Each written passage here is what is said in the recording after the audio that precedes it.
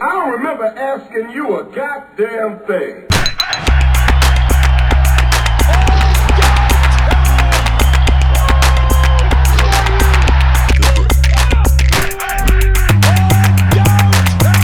Look at the air. Look at the hang time. Look at the flying motion.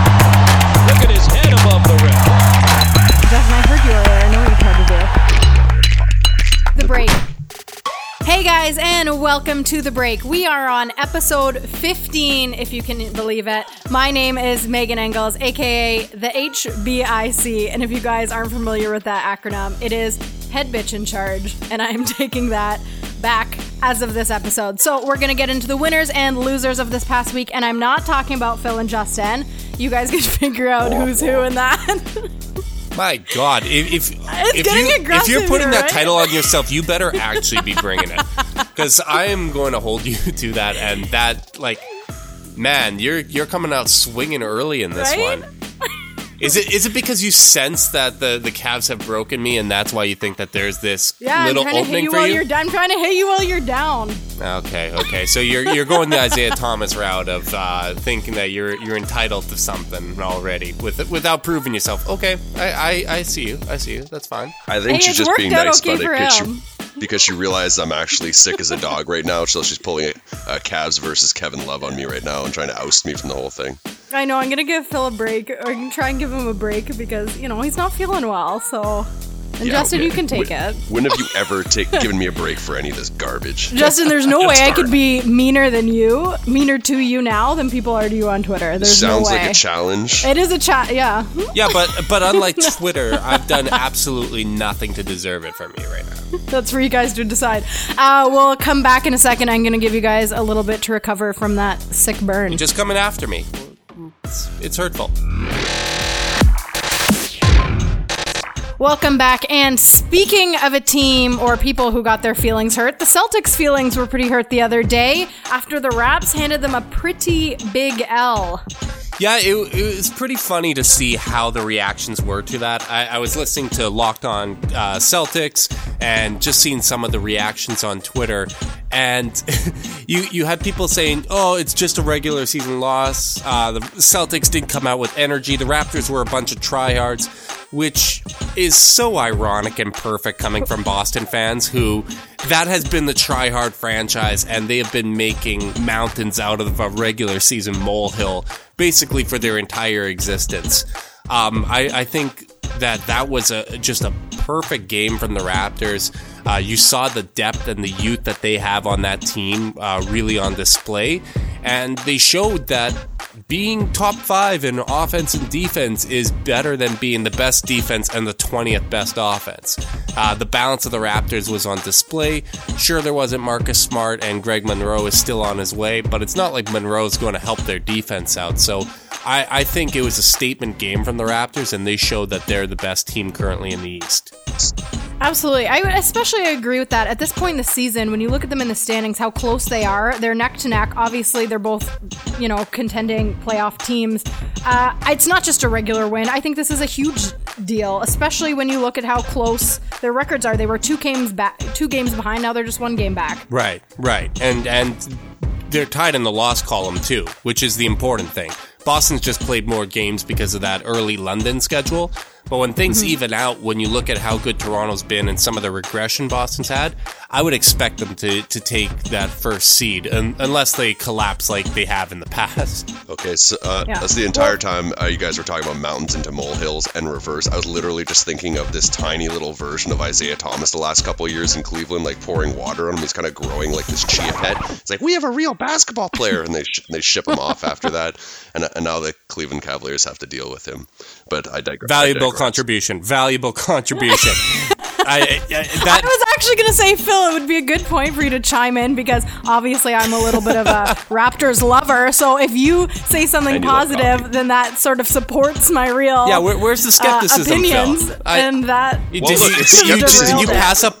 You passed up on that opportunity just to try to make me feel a little bit worse about Isaiah Thomas, who probably won't even be on the team by the time this recording gets released. Well, I hope that's the case. But when we go back to that game, when we look at the starting minutes of a lot of these guys, most of these players weren't playing big minutes. But I think it's just a reality this year that Boston is just really young. Yeah. I mean, listen, like if Gordon Hayward was still there, I think we'd be seeing a totally different game. But we're starting Aaron Baines for as well as he's playing, Tatum and all the rest. These are kids, and this is playing against a team of veterans.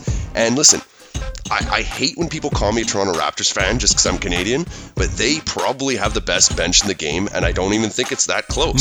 No, it's not. It's not close at all. When I'm watching the Toronto Raptors play and I feel they're playing their best basketball, their starting front court is off the floor. We're seeing a front court of Podol, Siakam, maybe Miles.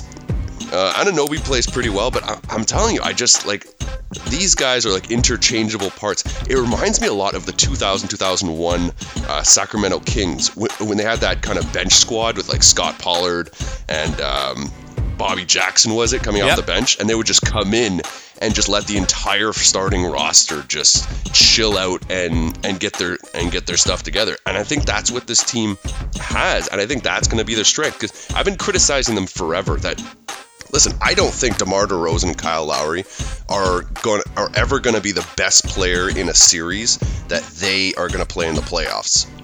I've criticized their quote-unquote best players forever. Yeah, but that doesn't have to be the case in this shambles of the East. Like, as you said, with Gordon Hayward in the lineup, it would be a totally different story. Like, that's a level of star power that they can't necessarily contend with. But this is a totally different team, and I think one of the most important things that we saw was that Toronto, against an elite defense, Lowry and DeRozan didn't beat themselves, because that has been the case in the past. They revert to isolation basketball when things aren't coming easily, and because they were playing the team game and they stuck with it, you saw that they had a better impact. It was a balanced team effort, and as you said, they weren't trying to do too much. And that hasn't been the case in the past, and that was a big part of why they fell short in the playoffs. So I know people wonder, are we going to do this again with Toronto? And are they just going to fall apart in the playoffs? But the signs are there. This isn't just, this feels different. There are legitimate reasons you can point to on why things won't be the same. For sure. And I love the fact that we're going to leave on a Raptors high note right now. That makes me really happy. So we'll be back in a second to talk about Forbes and the NBA. But I digress. All right, guys, welcome back.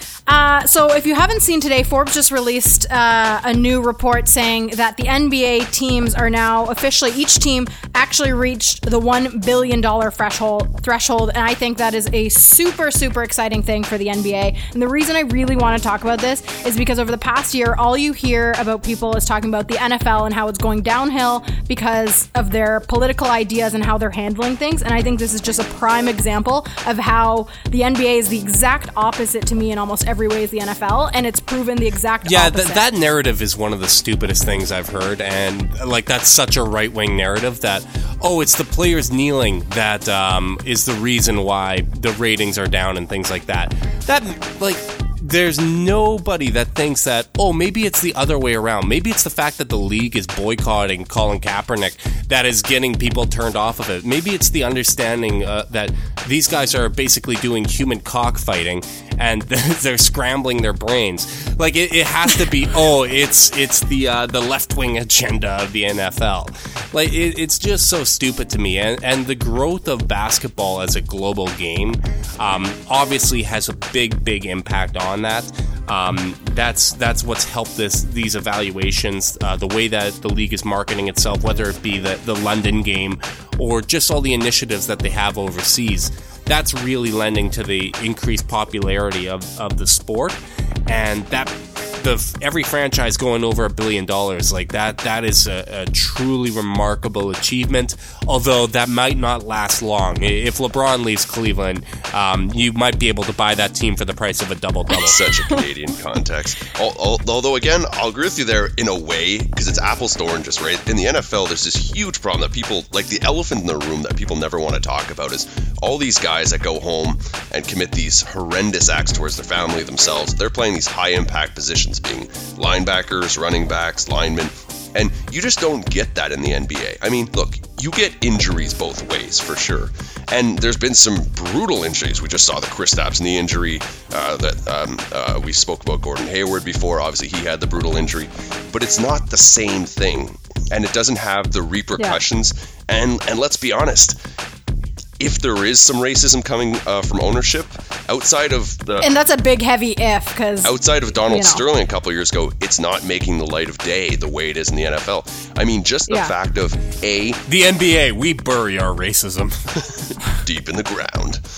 Or under the parquet, if we're going to keep the Celtics reference, but... Yeah, problematic, but we should probably keep it moving here. I mean, I would say the biggest point of this for me is just the fact of the NBA. If you want to simplify it, I would say the NFL's predominant audience is mostly a white audience, where the NBA, you can argue, is mostly a black audience, or at least is a little bit more of a mix. Especially, like you said, it's blown up huge in Asia as well. And I think that's the biggest part of the NFL's downfall, is they're looking and they're closing off their audience, where the NBA is embracing their worldwide popularity, and they're looking at what the world is interested in. They're not trying to be closed-minded. They're not starting their games heavily weighing on the anthem and the military. And I think especially on a global scale, that's a really important thing to keep pulling people in and making it just a more inclusive game and a funner game to watch for me. I think there's a simpler answer here too, and that's just simply how the league markets itself.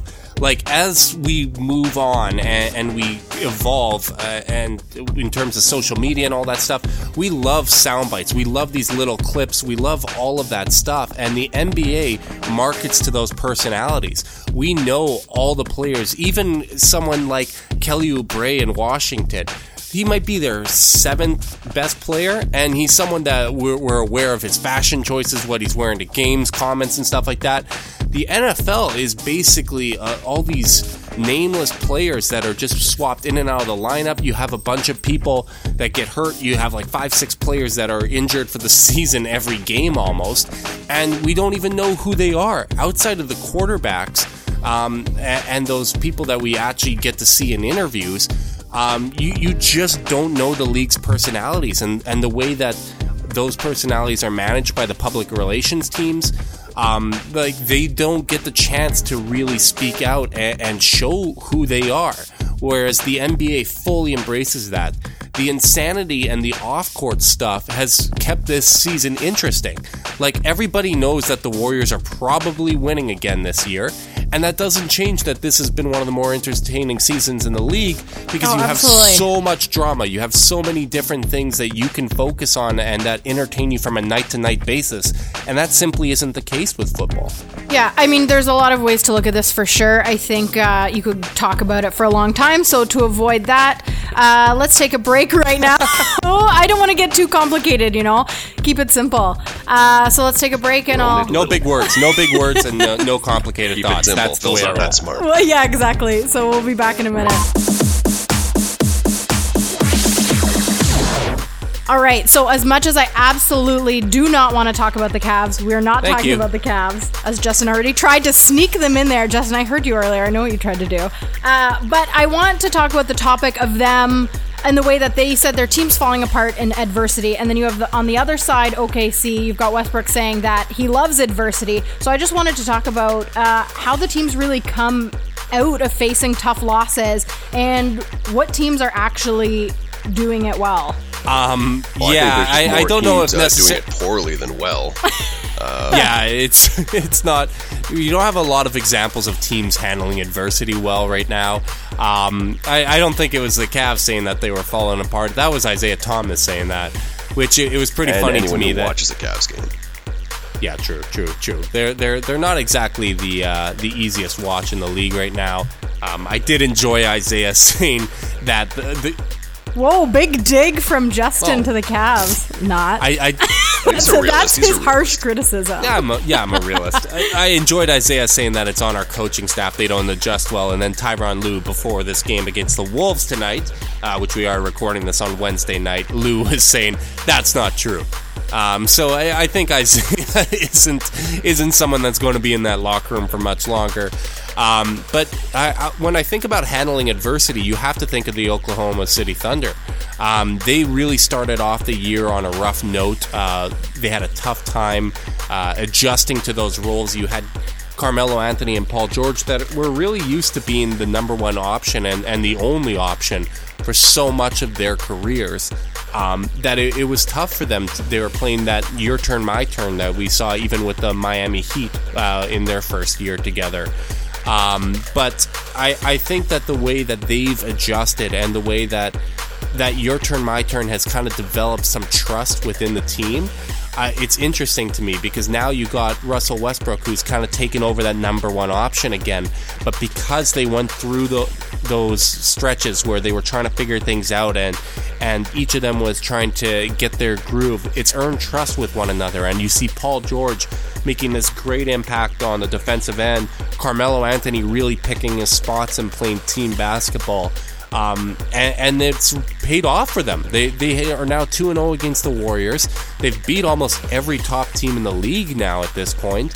They're a real big surprise for me. I don't know how sustainable it is in the playoffs, but the way that they've bounced back from their early season struggles, I think that's one of the best examples we currently have of a team overcoming some adversity this season. For sure. And I mean, the reason it sparked my interest is because I just think this is a super big part of the playoffs, where if you go from one game to another really quickly and you sort of have to bounce back, especially if you've had a really bad loss the one game, you're playing that same next team in a couple of days. So what teams do we think are going to handle this sort of best? But that's chemistry, in the right? playoffs. Like, we're just talking about Isaiah Thomas in the locker room, and then we're talking about other teams that have come together and built that. Yeah. I mean, facing adversity, every top team is going to do this, right? It doesn't matter if you're, the Toronto Raptors, the Golden State Warriors, whoever you are.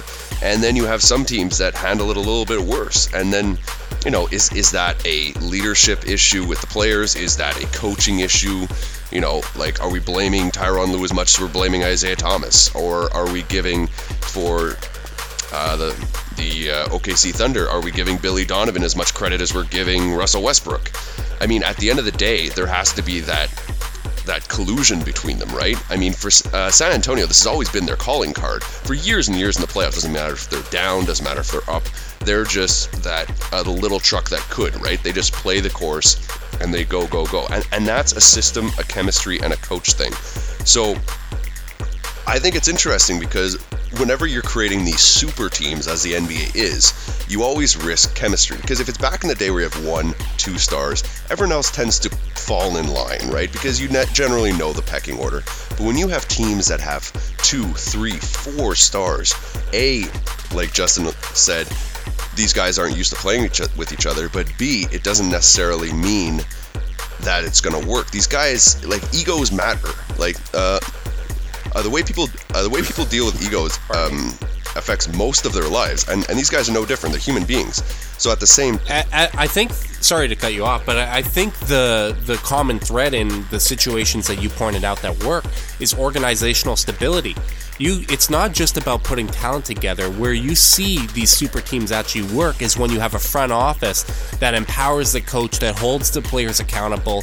And I mean, not to bring up Cleveland, but it's the exact opposite there, where Dan Gilbert has cut off communication, and everything has fallen apart because they don't have stability. Whereas the Spurs or the Warriors, the Miami Heat, right?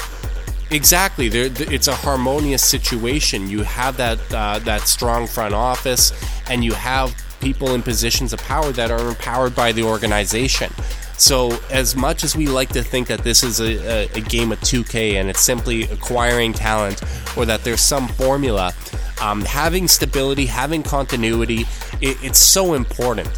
Bringing it back to the Raptors. The Raptors, they made subtle changes. They kept Dwayne Casey, even though there were people that had questioned him at times. Having a consistent voice in that locker room, really well. They drafted really well, and they utilized the G League to develop young talent because they were a good team and they didn't have playing time for those young guys. So now those guys are stepping up this season and are replacing expensive veterans that they had that could be replaced for cheap. Patrick Patterson, PJ Tucker, all those guys were replaced internally. Yeah, for sure. And I think that's the strength of the organization, and I think that's the way of the future with teams. Yeah. Also, I couldn't help but notice, Justin, you're like, not to bring up the Cavs, but I think that should actually be your new Twitter bio. So I'm going to let you update that because it's perfect. So I'm going to let you update that, and we'll be right back in a second. All right, guys, thank you so much for joining me today. We talked Raptors, we talked Celtics. Justin obviously snuck in a little bit of Cavs there because he can't help but do it. We also talked Ford's NBA versus really the NFL, and we saw who can recover, or if you really can recover after losing streaks, or how to do it well, and what teams are finding their stride. So thank you guys for joining me again. Remember, wherever you guys listen to podcasts, whether it's iTunes or wherever, make sure to search Press Basketball and look up The Break, and we'll catch you guys next week. Thank you so much. I don't remember asking you a goddamn thing.